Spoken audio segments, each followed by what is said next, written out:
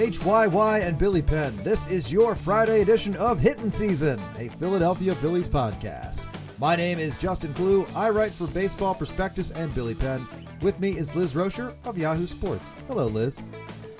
Hello, Justin. Here we are in the dead of early winter, the cold rain soaking the eastern seaboard as we prepare for a cold, dark winter. But the winter meetings also are on the horizon, which means a more lively hot stove.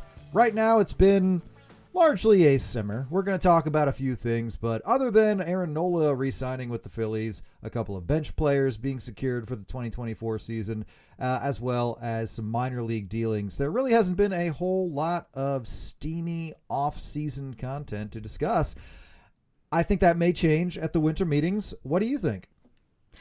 I definitely think it will. I wrote a primer on the winter meetings that's up on sports.yahoo.com/MLB, where I say it's very likely that there will be something that happens, whether it's a trade or a big signing. But it feels like there's no chance that this is one of those winter meetings where a bunch of dudes and like 5 women get together for 4 days and then leave and nothing happens. It doesn't feel like this is that. Yes, I too am pretty sure something will happen, but I did not write a primer on Baseball Prospectus. No, I wrote a fictionalized correspondence between Andre Dawson and the National Baseball Hall of Fame Museum about him wanting to change his hat from an Expos hat to a Cubs hat on his Hall of Fame plaque. Less productive, some might say, but still entertaining. I will defend it. But hey, here's a tweet. According to Ken Rosenthal, the Marlins have hired Gabe Kapler as an assistant general manager.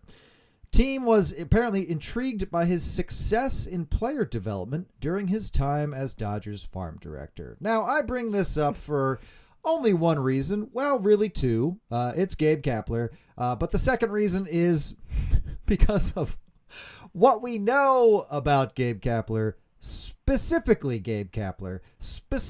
from his time as director of player development with the Dodgers. And if you're using that as a reason to bring him on board, I'm confused, because all we really know, we fans anyway, not MLB insiders or those who are his colleagues as MLB executives and the like, all we really know, the highlights of that time, aren't good. They are, in fact, pretty bad. They actually make him look pretty bad. So it just seemed kind of strange to me that was the reason why he was hired by the Miami Marlins. But that brings Gabe Kapler back to the NL East. Elizabeth, your thoughts? They definitely had to scroll down on his resume to find that player development stuff. Yeah. Because it's been a few jobs since he's had that. It seems at least the Kapler's realized that his, maybe at least for the time being and hopefully forever, his destiny is not in an MLB dugout. That he might be meant for the front office life. And I think that's probably correct, because I don't think players have a lot of patience for his, I stopped myself from swearing, brand of crap. Yeah, I have to say, obviously we are biased because Kapler's time as manager here was for many of us, frustrating time to watch the Phillies for a variety of reasons, but he did nothing to really assuage that frustration. And I feel like he is going to be a presence for years to come. Obviously, he got hired pretty quick as manager of the Giants after his time in Philadelphia. He has now gotten another job since leaving the Giants pretty quickly. He had a job before he came to the Phillies, obviously the one that the Marlins used as a reason to hire him. I guess what I'm saying is I have never seen or heard anything from Gabe Kapler that would make me rush to hire him for my fictional MLB franchise that I am hiring people to oversee. What is it? And again, I don't want to spend a lot of time on this, but what is it about Gabe Kapler that makes him so interesting to major league front offices across baseball? I mean, I'm going to say in this position, judging by what we've heard allegedly about his time with the Dodgers, he's certainly good at allegedly covering up alleged sexual assaults. Have I said allegedly enough? I feel like we're covered. Yeah. Okay, good. Because, I mean, that's the joke my husband made to me. But, I mean, that's kind of, if you look at the Dodgers during that time and what happened, I guess it's player development, not like scouting. Like, I don't know. I think Gabe Kapler, profiles as a guy that baseball people want in baseball. I think that's it. I think he has got that sort of newfangled attitude towards, statistics. He will go the extra mile. He'll go the extra 2 or 10 or 150 miles, whatever it is you require of him. He is not. It's going to be interesting to see how he does in a job with a team that really doesn't want to spend. Like, the Giants are a little skinflinty. That's just how they've always been. But, the Dodgers and the Phillies were not those teams when he was with them. So I'm curious to see what's going to happen here, because one thing that's been made clear with the parting of the ways with Kim Ng is that they're not a team that wants to do a lot of spending. They want to do a lot of developing, and they think that he'll be good at that, I guess. You give him props for the 107 win team he oversaw in San Francisco. Do we? Fair enough. I mean, you got, just in the broadest sense, let's just throw that into the pro column. Sure. He was the manager of a team that won a ton of games. Didn't do much more than win a ton of games, and kind of quickly crashed back down to earth. But It happened. Sure. Credit where credit's due, apparently. But I will say all you really heard was that he was a brilliant communicator and innovator, and those are things I just feel like you have never seen as a fan of any of the teams that he's been involved with. I don't know. Maybe he's just brilliant at the behind-the-scenes stuff. I don't know. Maybe he's just got a lot of really good connections. Who knows? But that happened. He now works for the Marlins. Okay. Moving along to more interesting news, or at least developments across Major League Baseball. According to Jeff Passan of ESPN, the San Diego Padres are expected to trade star outfielder Juan Soto in a deal that some believe will come together by the end of the winter meetings. This on itself is not particularly surprising or catching anybody off guard, but Passan goes on to say possibilities include the Philadelphia Phillies, who don't necessarily have the need, but certainly the talent and money. Now, the Yankees and Padres have been aggressively sniffing each other about Juan Soto for the length of the offseason thus far. But Soto and the Phillies, they also do keep getting linked. Maybe not in a official capacity, maybe just because another team makes the non-story go further, if you say, but it's more than just the Yankees. Maybe because they could legitimately afford him. Maybe because the interest there is real. Who knows? We're not really at that point yet. But I feel like correct me if I'm wrong, but there is nothing out there other than assumptions that Juan Soto is any kind of clubhouse issue. And statistically, he's anomalous. He had the most walks before his 25th birthday. In June, he tied Mickey Mantle for the second most games in which he reached base 4 times, behind only Ted Williams, a player he does keep getting compared to for valid reasons. It feels like the impression is that he had a down year in 2023, but that was 2022. In 2023, he finished 6th in MVP voting. He won a Silver Slugger, and he was an All-Star. I mean, I shouldn't have to talk anyone into Juan Soto as a ball player. He's But he wasn't amazing. He wasn't super duper stupendous. Doesn't that mean that he's a failure? Yeah. I really hate that. I think that's what it was that everyone was expecting after 2022. He would have like a bounce back year to his ultra amazing, unbelievable MVP form. And that just didn't happen. And that's okay. Yeah. That's really fine. Let's let the impression be that he is not good and the Phillies could get him. And as far as the Phillies not having a need, they have a need for dudes that can hit and get on base. That is always a need. They also have a bunch of extra outfielders. Juan Soto, as much as we enjoy, like Brandon Marsh or whatnot, when you look at Juan Soto, some of those guys become expendable. Oh, I didn't realize we were going to have this conversation. Oh, I'm so sorry. I didn't know I didn't know why we would be bringing it up if we weren't going to discuss the possibility. Like, they're being linked. I at least want to have the conversation about what it would take to get him here, what I wouldn't mind, what you wouldn't mind giving up in exchange for Juan Soto. How much,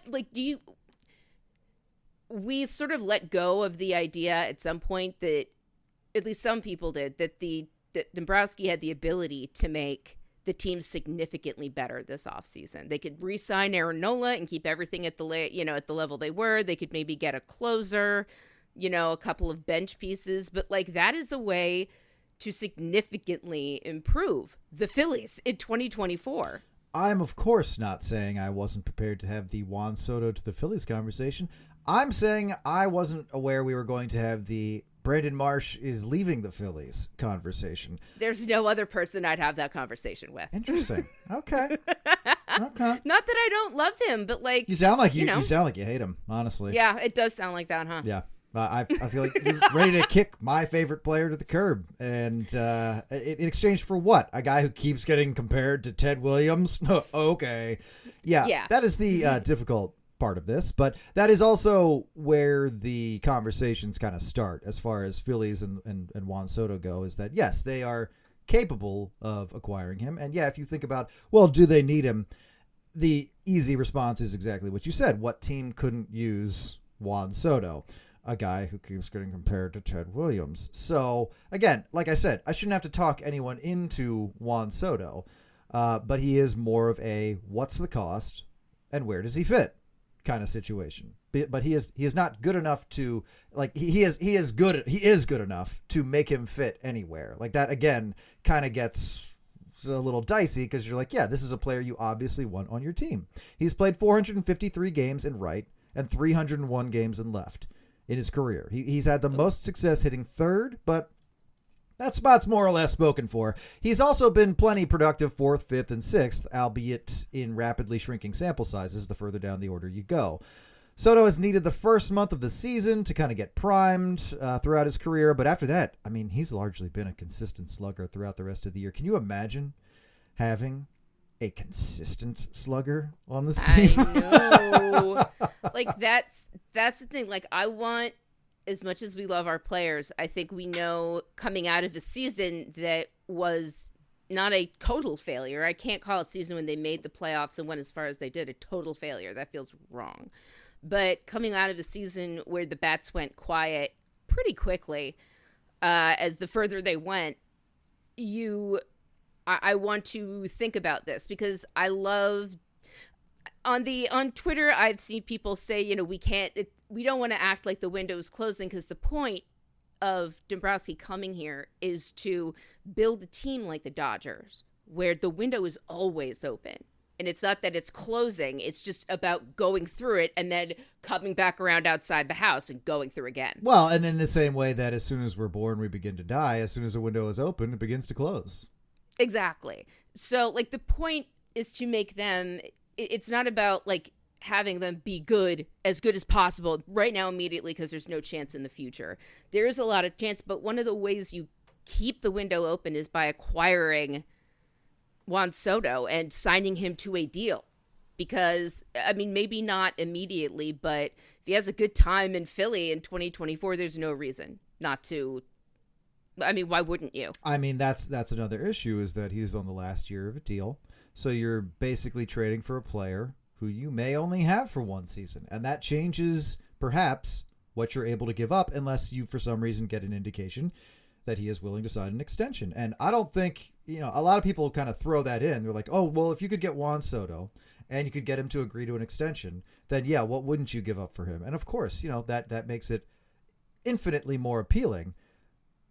But does that happen? Can you give me an example of that? We traded for a guy on a deal. I feel like that has happened.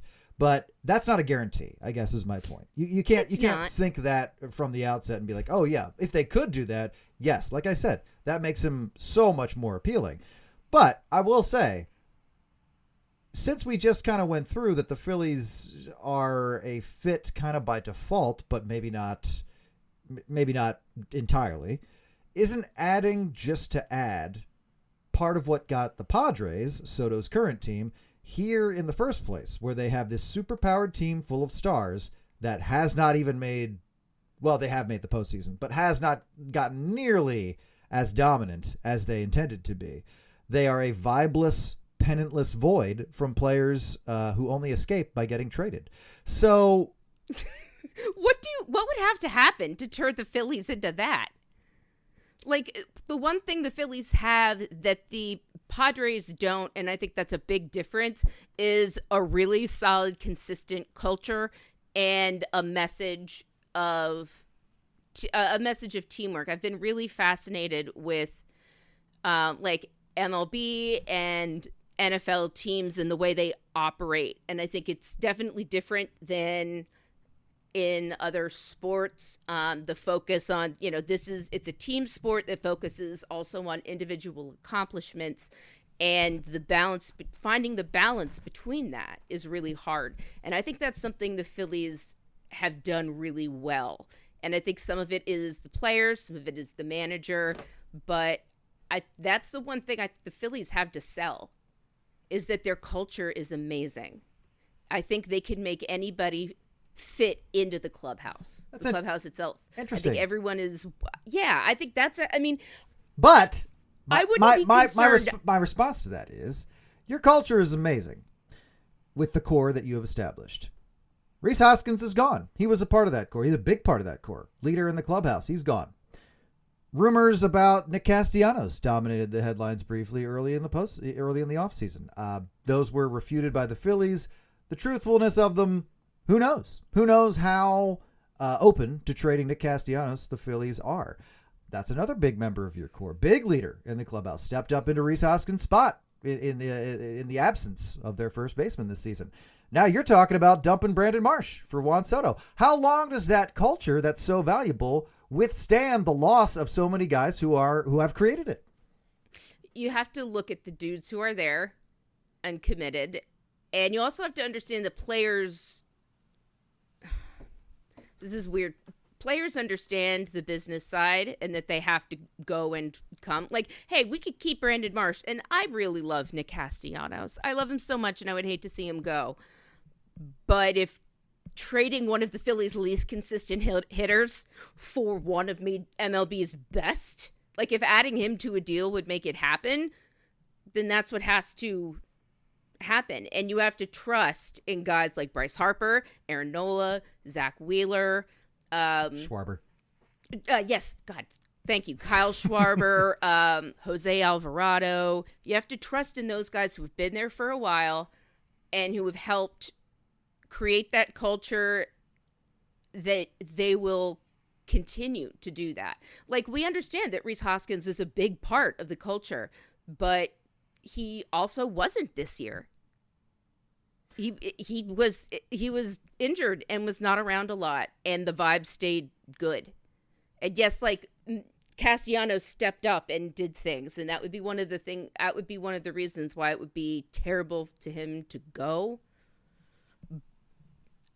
But I want to see the big picture. I don't want to be a fan that gets too attached to players to the detriment of the team. I don't want to be like that. Well, it's not like fan attachment ever really plays a role in whether a guy sticks around or not. Oh, I know, but I'm mostly talking about, personally as fans, what we would consider. Like, because at least our attitude controls how we respond to these big moves. I want to, as the universe, I want to be open to the whole universe of things. And that's mostly because I trust Dave Dombrowski. I know he understands how important the players and the culture are to this team. And it's a really difficult, it's surgery with a with a very fine laser. You have to be incredibly careful about where you're cutting and what you remove. What if there was some press conference where Dombrowski was asked, like the Phillies, Soto goes somewhere else, and Dombrowski gets asked, "Oh, did you check in on Soto? Like, what happened there?" And he was like, this would never happen. But what if we just knew that Dombrowski said, "Oh yeah, I checked in on that, and based on the research I was able to do and my team was able to do, I determined that upholding the culture we have here was more important than bringing in Soto, who I feel like."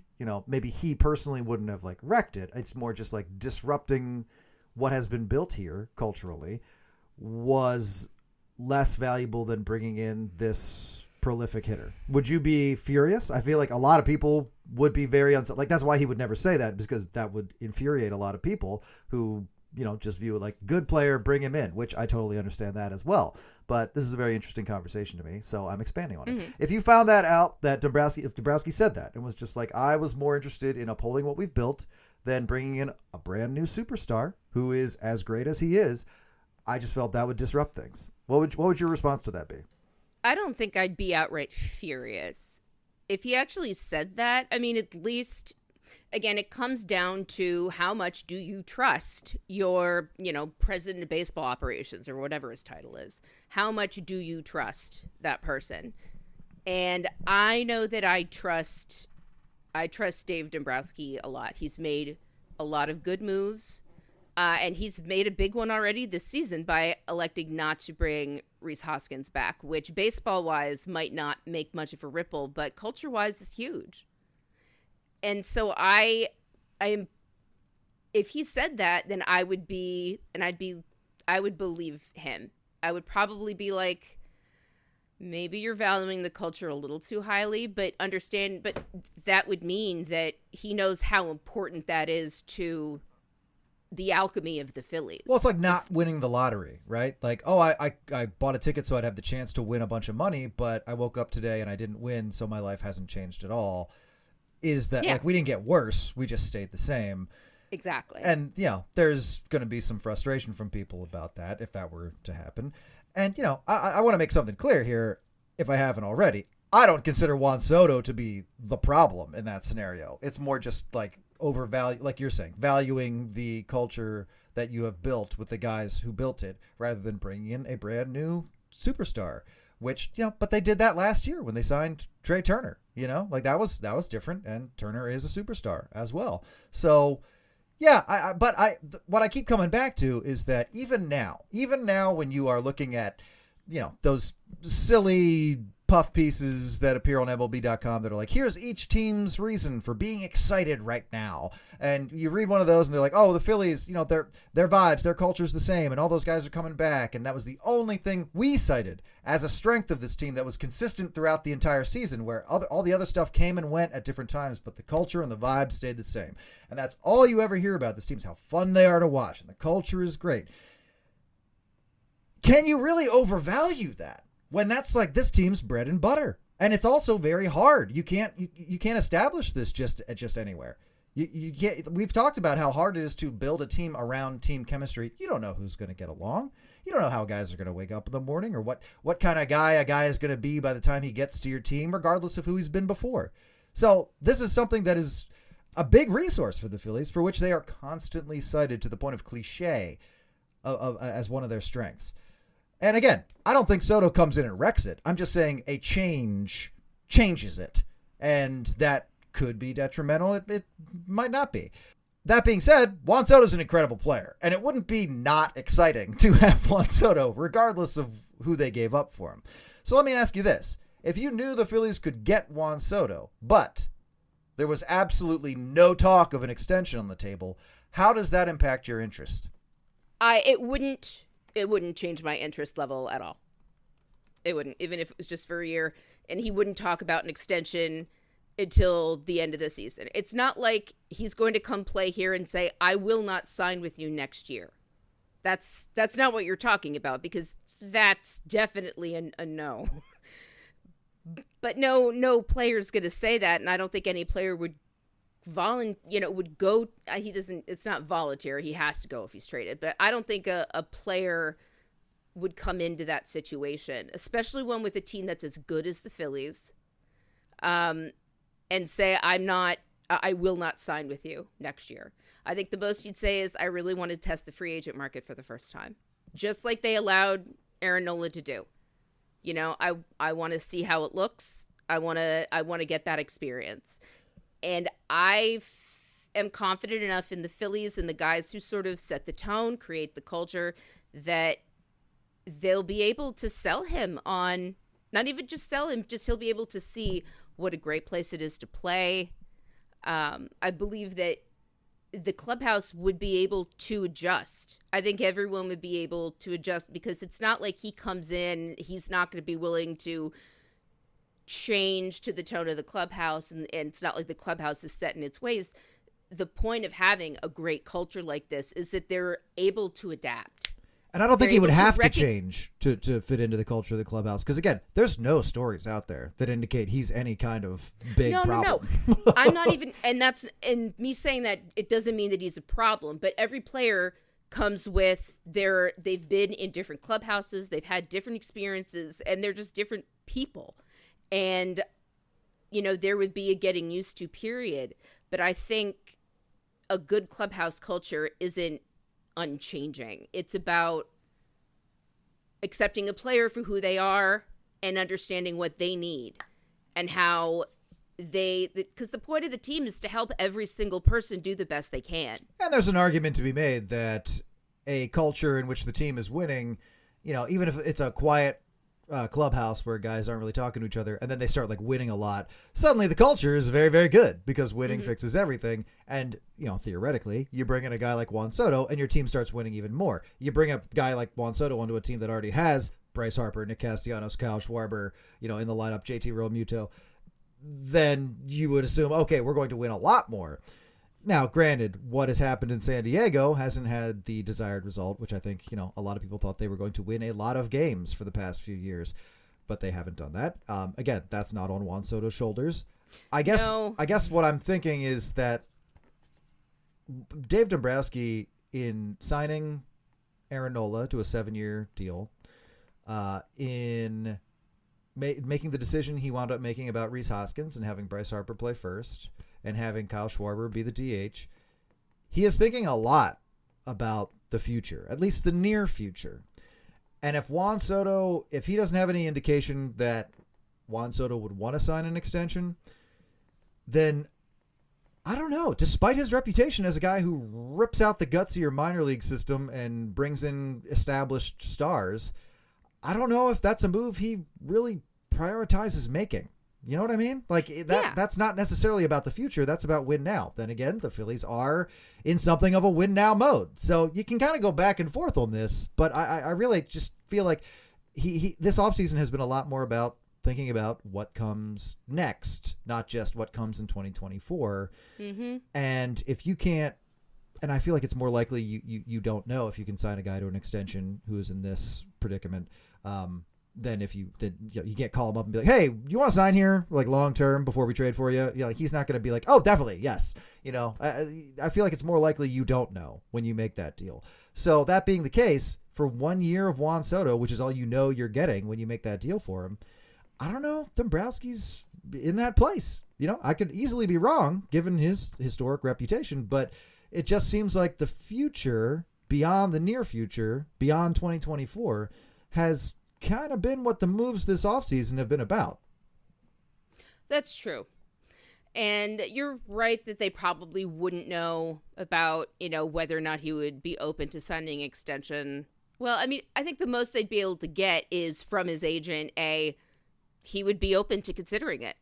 You know, he's open to considering anything at this point. He has not hit free agency. You know, I always think it's worth a gamble to get the best players. I do. And the Phillies have made getting the best players their priority. Now, you know, Dombrowski has done that for a few years now, and so he's sort of having to look inward at, all right, you know, we've committed a lot of money. You know, Middleton seems willing to commit more, but not an infinite amount. So, you know, there is a limit. You know, where it is, we don't know, but he is going to have to get more creative. And for what I'm thinking is how much more would Juan Soto cost at midseason? If for some, that's the thing. Like, I'm trying to think ahead. Like, if it's midseason, the Phillies are having consistency issues and the Padres are still obviously out of it. How much more would he cost? How much less would he cost? Like, what is going to be the best time to get him where the Phillies wouldn't have to give up too much? Because my thought is if we just throw a bunch of the Phillies outfielders onto like a Christmas tree and shove it at them, you think they'd be convinced? Wow, you really hate Brandon Marsh. I do. I just can't stand him. I'm no idea. Thinking they're prioritizing young and cheap. That's what they want right now. They want young guys that could turn out to be something more, and Marsh is definitely that guy. He's a great clubhouse guy. He has a lot of potential. He's willing to learn and grow. I don't think even, Manny Droopy Dog Machado would be able to keep him down. I'm pretty sure that's where the source of, I'm not saying that anyone is the clubhouse cancer, because that is a term that is overused and super dumb and not even a real thing. Often used by people who have never been in the clubhouse. Or who have some kind of racial bias. I believe, at least from the interviews that we read at the end of the season with Machado and some of the comments that were made by the beat writers, understanding that, while they're reporters, they obviously have their own biases, unacknowledged bias towards players in their own clubhouse. My thought is a lot is that some of this is on Machado, because he's a certain type of superstar that wants, that just doesn't seem to be that excited, happy clubhouse guy that I think people thought he had been. And so I think it's a matter of fit. San Diego, I think, needs to do a little bit more work around culture. You have to create a good culture. When the Phillies fired Girardi, it wasn't just the lack of production that was the reason they let him go. And I've never been convinced it was just that. Otherwise, there would have been reasons to fire him a number of times before. I think it just had to be, it's not only that they're bad, everyone is unhappy. Everyone's unhappy. There was no noticeable culture at the time. There really wasn't. And the moment, Rob Thompson came in, everyone felt the ability to be themselves. And maybe with Mike Shildt this year on the Padres, that's who was there, right? And I'm going to look at Padres manager to make sure. Yes, it is Mike Shildt, who I think is one of those good player managers. I don't think there were a lot of complaints about him in St. Louis. Actually, I think when he was fired, everyone was shocked. Yes, I remember that. Everyone was really shocked that Shildt was fired because the team wasn't doing well, but the players were really happy and trying hard. So maybe that will improve things there next year.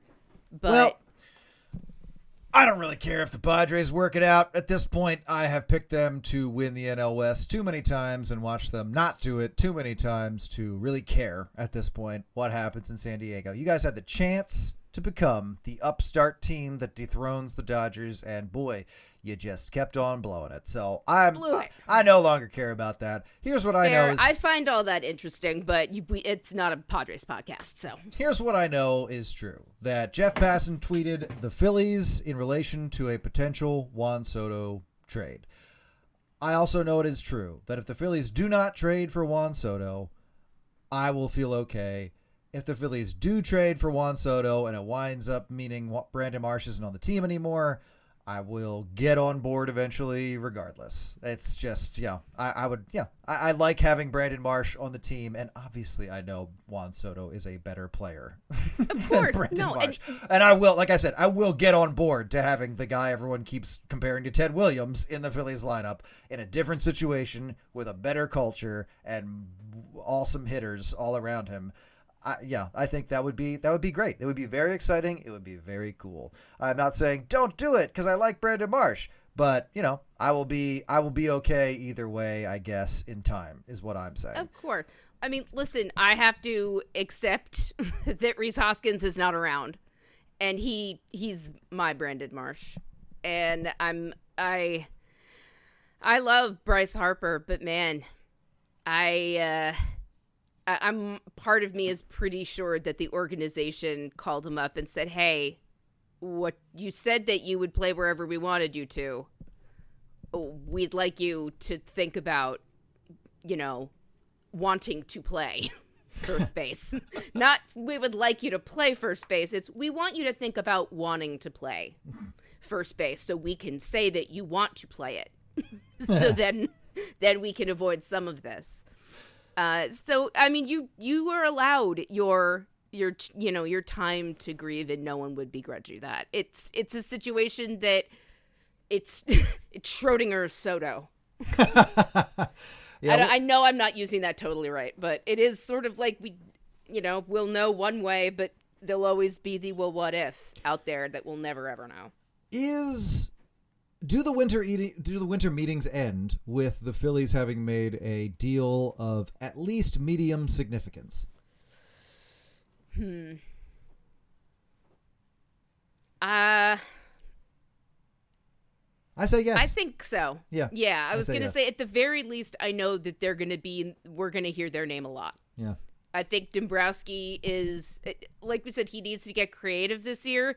I think we're going to hear the Phillies name a lot because there's a lot of wheeling and dealing to be done to make this specific team better than they were. Yeah. Because how do you do that? They have superstars everywhere you look.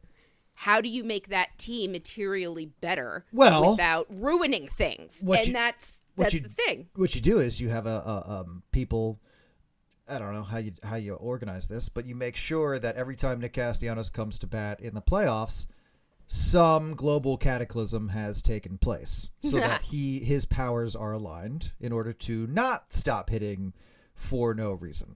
So I think that is your chief concern, obviously, to make this Phillies team better. But that being said, elsewhere as far as Phillies moves go and Phillies rumors go, Liz, if I told you that a pitcher had become available, and this was a bullpen arm who has been an all-star multiple times, can throw at or over 100 miles an hour, and has been made available by the team they currently play for via trade, what do you think the Phillies' response to that would be? What do you want? I think what you initially responded to with a quickened heart rate and heavy breathing, I think that is exactly what their response to that news would of course. Which is why the Phillies have been linked to Cleveland's Emmanuel Clase, who is a two-time All-Star, has a 100-mile-an-hour cutter, has I think he had a breakout season in 2021 that it's generally considered that's his ceiling, but it's going to be tough for him to reach that again. But that being said, he has been made available by the Guardians, and he was stated as someone that would be a good fit for the Phillies. So I wanted to make sure just to include that in our would you consider that a medium at least move if the Phillies were able to make a trade for a bullpen arm like that? Oh yeah. Like him, he's just 25. Mm-hmm. He's got 4 seasons. I think it looks like he had Tommy John at some point. I don't have his bio in front of me. I'm just looking at his pitching on Baseball Reference. But that horrifying word consistency makes him appealing. He has pitched in 77 games in 2022, which led all of baseball. He pitched in 75 games in 2023. He finished 67 games and 65 games in both of those years, respectively, and both of those numbers led the league. He also led all of baseball in saves with 42 and 44 in 2022 and 2023. And like I said, he was an all-star in both seasons. And in 2021, when he was a rookie, he had a 1.29 ERA and finished 5th in Rookie of the Year voting. Yeah, this is a medium at least. This is a guy. This is a name no one had really been discussing until very recently, as far as a guy the Phillies could bring in. And this is a position where this is an area of need, you might say, for the Phillies. Yeah, so, this guy, I think, is he a hard thrower? Does he throw hard? Oh, yeah. Like I said, he has a 100-mile-an-hour cutter. Oh, I don't know why he's not on the Phillies already. I mean, this is exactly the guy. And looking at, let's see, this past year he finished 65 games and had 44 saves. I'm really that's kind of exactly the way the Phillies would use him, because I don't think the Phillies want to do I think they're flexible with the closer role, because if Alvarado had been around, I think they would have been, and not hurt, there would have been more of a switch between him and Kimbrel. They definitely need someone more consistent to replace him, and this is that guy. This is him. And I don't think they need to send anyone high level. What are they going to do with this guy? They're the Guardians. Right, that's what I mean. I feel like this is a trade Dombrowski can pull off in his sleep if he wants to. So, yeah. And again, maybe this is the guy, maybe he isn't, but it's certainly an area of need for the Phillies, and this guy profiles as somebody that they've seen appeal in the past. So, that we'll see what happens there, but that was something that popped up today. My Lord, he allowed 16 walks this season. Pretty good. 16 walks over 72.2. Wow. All right, yeah, I'm into this. Well, moving on to more ornamental matters. Liz, we've only just begun the joyous Hall of Fame discourse that every offseason brings. But this year, it's a little more interesting to Phillies fans with the number of Phillies on the ballot. First thing I want to say is you can stop lumping Billy Wagner in with the Phillies people want to hear about. Right? Like, who among Phillies fans is like, oh, I really hope Billy Wagner gets into the Hall of Fame. Like, Billy Wagner was one of the most famous in-house villains while he was here. Yeah. Wasn't he called a rat by his own teammates? Like, come on. I don't associate with him with the Phillies, at least not immediately. And then after I've thought about it, definitely not in a positive way. So imagine a Phillies fan being like, I'm going to truck it up to Cooperstown for Billy Wagner's induction ceremony. Like, that's my thought would be is that he's going there specifically to boo him. Like, that would boo him during probably the best and most important day of his life. Right. I mean, go ahead and cite the statistics at me. Fine, sure. I'm sure he's statistically valid to get into the Hall of Fame, but at the same time, I, as a Phillies fan, do not care about that at all. So we can stop lumping him in with the rest of the much better names that are on the ballot this year, which total 3. We have Bobby Abreu, who has received 1 vote thus far after 6 ballots, or 8 ballots, I'm sorry. 6 public ballots and 2 anonymous ballots have Wake up, people. Bobby Abreu has received 1 vote. Jimmy Rollins has received 0, unfortunately. Yeah, that's about right, I think. But the name most people want to talk about, and I believe that's because most people believe he has the best chance to actually get into the Hall of Fame, is Chase Utley, which is a name people get much more hysterical about than Billy Wagner. You would assume. Yeah. And you would be right. So Chase Utley, Liz, just to give you an update, with, again, 8 votes in, Chase Utley has had a check mark next to his name on 5 out of 8 ballots thus far. Yay. I like it. Does this city explode if Chase Utley gets into the National Baseball Hall of Fame Museum? If he's a first ballot Hall of Famer, completely. I think I don't believe he'll be a first ballot Hall of Famer, but this is a good sign. I think the city would lose it. It's been a while since a Phillies player. Yeah. I mean, good luck induction ceremony. I don't remember the last time in recent memory that a Phillies, like you said, Phillies player was getting into the Hall of Fame and was going to give a speech. I mean, especially a guy like Chase Utley and the generation of fans, our generation of fans who were young adults when he was at his prime and are still mobile adults with him getting into the Hall in the era in which he could get into the Hall of Fame. That's a pretty good alignment as well. So yeah, you would have a couple buses of people going up there to see Chase Utley go into the Hall of Fame should he get in. And yeah, 5 of 8, man. Yeah, it's not. He needs a calculated or an estimated like 288 votes, I believe, in total to get the 75% threshold that you need to get into the Hall of Fame. But here we are in the early stages, and he's got 5 of 8, so that's pretty cool. I don't know. Yeah, I'm excited about it. I think he'll have a really good showing on public ballots because public ballots tend to be younger writers who are more friendly, to the internet, who understand advanced statistics, who understand how important Utley was to the team, and that his lack of awards is mostly due to the fact that 2 years in a row he was like second behind his own teammates who had like incredible otherworldly seasons that I don't know if they were able to repeat. We had some injury issues, but I think in the next I think he has a chance of getting in the next 5 years because there are some really bad classes on their way. Well, it would obviously be awesome, but now I'm going to throw something at you that I didn't plan on, but I want to see what you think. Ooh. Also on the ballot are a couple of umpires, and one of those umpires is Joe West. I think Joe West sucks. I think he sucks as a guy. I think he sucked as an umpire. I know that there are people in baseball who considered him the worst umpire. Like I remember, and I cite this a lot, but I remember there was a manager who he was asked who's worse, Angel Hernandez or Joe West. And he said Joe West is worse because Angel Hernandez and I'm paraphrasing, but Angel Hernandez is incompetent. He can't do his job well. He has never gotten better. He has never really been held accountable for being as bad as he is. And he's just bad. He's just bad at the thing he does and will continue to be bad because he makes no effort to get better. Joe West, they said, is worse because he knows how to be a good umpire. He simply chooses not to and leans in more to the attention, more to the, I'm going to enforce this rule that never gets enforced, or I'm just going to make something up.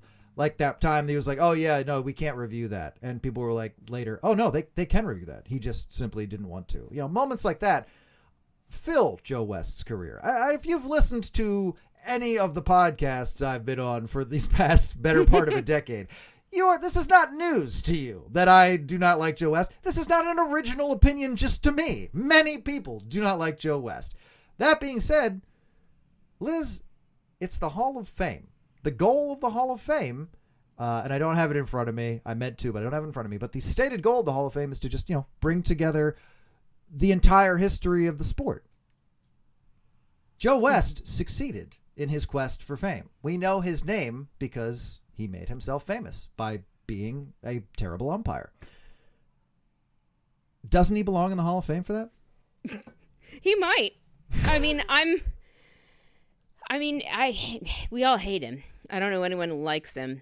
Didn't even record a new podcast episode in 2023. Yeah, because it was just I think he looked at it to see how many people would do it. How many people would listen, and when no one wanted to, he's just like, you know what, that's probably enough. He got a lot of big names on it. I never listened, but he got a lot of big names on it, and then you read the comments, and you're like, yeah, he's just complaining the whole time. He's just complaining about young players and new players and the status for everything you would expect, because on top of everything else, he's a total cliche. So, that was what it was. But yeah, as far as like fame goes, Joe West made himself very famous. It's the opposite of what an umpire should do, but he did make himself famous, and it's called the Hall of Fame. Should he not be in there? I mean, it would be a step. It would be weirdly be a step towards actually being inclusive of the good and the bad, but they definitely wouldn't recognize him as such. It's exactly. They would call him controversial. They would call him polarizing. They would never ever say like, oh, he was like bad for the game. And on his plaque, it definitely wouldn't mention any of that. It would just be, longest serving umpire because he holds the record. So Yeah. I mean, I'm torn on it. I've been looking to see who is actually going to vote. The ballot was comprised of a bunch of these people, but I don't know who votes. 16-member Hall of Fame board, appointed electorates charged with the committee will meet and discuss. Yeah, I have no idea who's actually on the committee. And usually for these era committees, we will know. We should know at some point. And that, I think, is going to affect who is going to make it in. Because I have the list of candidates in front of me. We've got Cito Gaston, manager. Lou Piniella. I know he's on there. Yeah, it's Cito Gaston, Davey Johnson, Jim Leland, who are all managers. We've got Ed Montague, Lou Piniella. He's also a manager. Montague is an umpire, and Joe West is an umpire, and Bill White is, I think, a former Phillies player who was president of the National League from 89 to 94. I just got Bill White's book from the library. It's called Uppity. I have heard great things. I cannot wait to read it. You have to tell me how that is. That sounds fantastic. Yeah, because I was learning more about Bill White the other day, just, looking through the ballot, and was like, he seems awesome. He would be a great guy to have in there. I think Joe West's main claim to fame is that he's umpired the most games in MLB history. And he's been doing postseason assignments, a whole ton of them since 1981 was his first. He's worked 5 wild card games, 8 division series, 10 LCS, 6 World Series, and 3 All-Star games. And he threatened to sue people at Wikipedia because of his Wikipedia page saying the things that he's done in his career. Yes. Yes. I'm trying to remember. I think Ed Montague. I maintain that Joe West had no idea that his Wikipedia, until he retired, that his Wikipedia page was recording all of the controversial things from his career. And he genuinely just thought it was the first time he felt any kind of accountability for his actions. And that's why he was like, I will bring in attorneys. And they were like, we're literally Wikipedia. There is a reason, by the way. I had this for like a final thought for the main Hittin' Season podcast back when this ballot was announced. I'm sorry, this is not the main Hittin' Season podcast? No, you're right. We don't do that anymore. This is the main Hittin' Season podcast, the one that we do with all 3 of us on Sunday/Monday. I wanted to bring this up, but, we just didn't have the time one night. And so there is a reason that I think Ed Montague should, at least I find him interesting enough that maybe he should be in the Hall of Fame. He got into an argument with Dodgers third base coach Larry Bowa, April 2nd, 2008. He tossed him out and said this was, I think it was something like, this is the stupidest ejection I've ever seen. Yeah, Joe West literally body slammed a player once during a brawl. Like, come on. The guy, you don't have to be good at your job to be famous.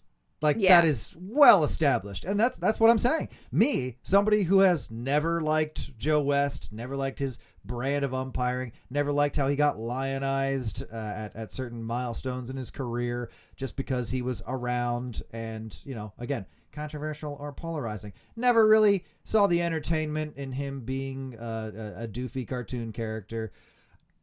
But even I am saying, if it's the Hall of Fame, Joe West, he succeeded. As much as I hated watching it, he succeeded in what he was trying to do, make himself famous, and then maybe be an umpire sometimes. He succeeded. So I don't know. Right now I'm just like, yeah, despite everything I think about him, you should put him in the Hall of Fame. I think they will do it in a way that does not reflect his actual legacy on the game. But, as far as fame goes, he should be in there. Yeah, I'm really excited in a way to see what they do with him because everyone knows he was not a good manager. Everyone knows that he was a showboater. Umpire, duh. Everyone knows that he was a showboater for sure. But players and managers had a respect for him that I don't believe was universal. it's not universal, and I don't believe it was earned the way it should be by being good at your job. It was good. It was earned by just, hey, it's Joe West. He's still there. Amazing. He stands up and doesn't tip over like an egg would. I mean, imagine. Well, no, sometimes he did tip over. Yeah, that's true. But imagine going into your job and there's like a security guard. And every day you walk in and he might be like, hey, and you'd be like, hey. And then the next day you come in and he just shoots you in the leg. Like, that's Joe West. Except without the gun. It's very funny when he tries to shoot you with his finger. I'm sure Joe West owns a gun. All right, oh my God, yes. Let's wrap up here with another story that came out today. According to Tim Kelly of Phillies Nation, the Phillies are ditching the red-on-red tomato uniforms in 2024. And I believe that is to make room for the City Connect jersey that they will finally get, which unlike the Hall of Fame, I cannot wait for the discourse. Oh my God, yes. That erupts on what the Phillies City Connect jersey is going to be.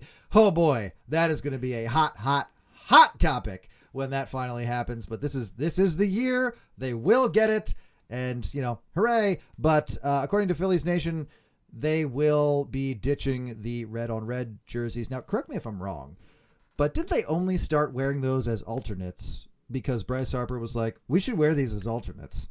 And they were like, okay. And they were like spring training uniforms, I thought.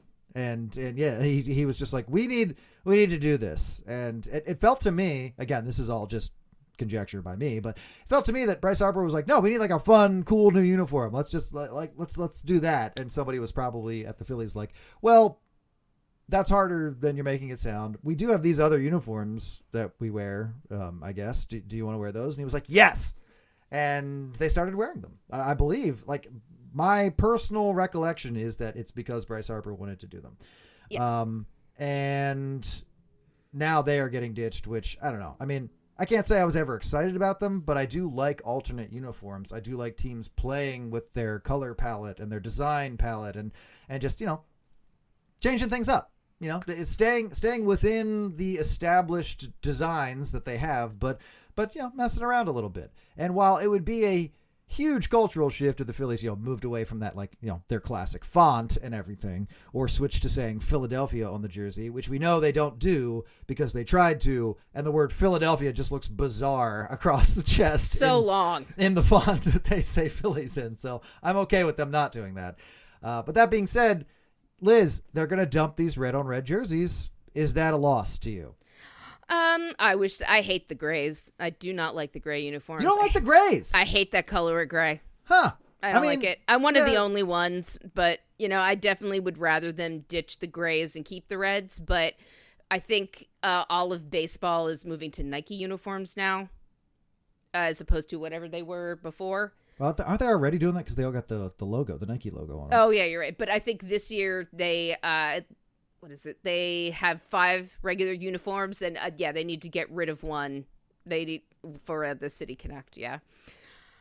I mean, I would feel better about this if I knew what the City Connects were going to look like. I think I have absolutely no faith, none, that they're going to look good. I think they're going to be. I wish they were going to be a loud, ugly atrocity, because at least that would be something. I think they're just going to be like a quiet, boring atrocity of a uniform. Huge loss if they do that. And I don't want to, again, I save this for the end because I don't want to get too into it now. There will be plenty to talk about when this actually happens.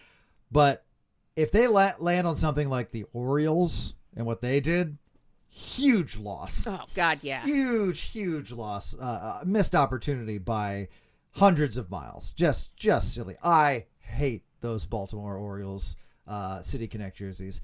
Such a waste. What a waste. And we've talked before about the ones we liked. And I would prefer loudly different, but still kind of minimalist. Something that expresses a lot while doing a little. And also is a complete... Because that's what the City Connect uniforms are for. They're to reflect the city in a completely different, like a departure from your normal color palette. They have an opportunity to go absolutely nuts in a cool way here. And I really hope they don't blow it. And I'm sure the designers who are in charge of this, God help them, know that. Like, they must know that. But yeah, according to Tim Kelly, Nike has a rule where they will only produce 4 jerseys per team, 5 if the 5th is a City Connect uniform, and the Phillies already had 5. The pinstripes for the home games, the cream-colored ones, which I like the cream-colored. Me too. I love the cream-colored. Reminds me of Utley. For some reason, I just look at that and I see Chase Utley. I don't know why. I don't know why either. They just, it feels like his uniform. It does. The powder blues, which, hey, look, I know there's people out there who are like, I'm done with the powder blues. Let's move on. Who are those idiots? Or they should be using the home uniforms from that era when they play at home. It's just the powder blues, I think, are more memorable to people for some reason. And the maroon cool pinstripes aren't just, they're not as much of a difference. But look, I get that too.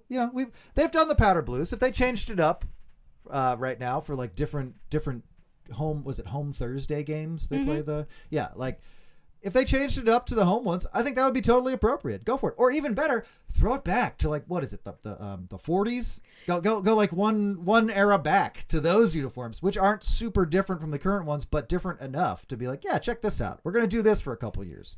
My husband is cleaning out his bedroom from his mother's house and brought home last weekend a huge poster from the early 90s that had members of that early 90s team wearing the different uniforms from all the eras. I'll have to take a picture of it. It's really cool because we've got John Kruk at far left wearing the original uniform from 1883, and then they've got Mitch Williams in there, Wes Chamberlain. Who else? Like a bunch of those guys from that team, and they're all wearing the different uniforms. And I'm like, wow. I mean, they certainly have had a consistent style through the years. And that's kind of why I'm sad to see the red ones go, because that does represent a bit of a departure for them. Yeah, and they're a very stately old organization, so moving away from any kind of tradition is going to throw people off. So it'll be interesting. It'll be some wild times when we finally see that Philadelphia Phillies City Connect jersey. I can't wait. I can't wait either, whether it's good or bad. Exactly. That's the thing, though. If it's bad, I want it to be retina searing. I want it to be so bad that I have to purchase it. Here's my unrealistic hope. It's a tribute to the Boner Forever mural. It's not going to be, but no. Boy, that would be a terrific reflection of Philadelphia. Completely. All right. Well, that'll do it for this episode of Hittin Season. As the off season goes on, you'll find new episodes here at billypenn.com/hittinseason. And if you want bonus content, head on over to patreon.com/hittinseason. You'll get access to episodes of Absolutely Hammered with myself, Chris Jones, and Mike Robertson. You know him as @FranskyLA. And there are also episodes of The Dirty Inning over there, which we did a special Thanksgiving episode here at Hittin Season, just to give you an idea of what The Dirty Inning entails. It is a storytelling podcast in which we talk about the dumbest, funniest, and most obscure innings in Philadelphia Phillies history. If that sounds like it's up your alley, as baseball continues not being played over the winter, head on over to the Patreon at patreon.com/hittinseason, and for $5 a month, you get access to The Dirty Inning, among other things. From WHYY and Billy Penn, I'm Justin Klugh. I'm Liz Roscher. And this has been Hittin Season.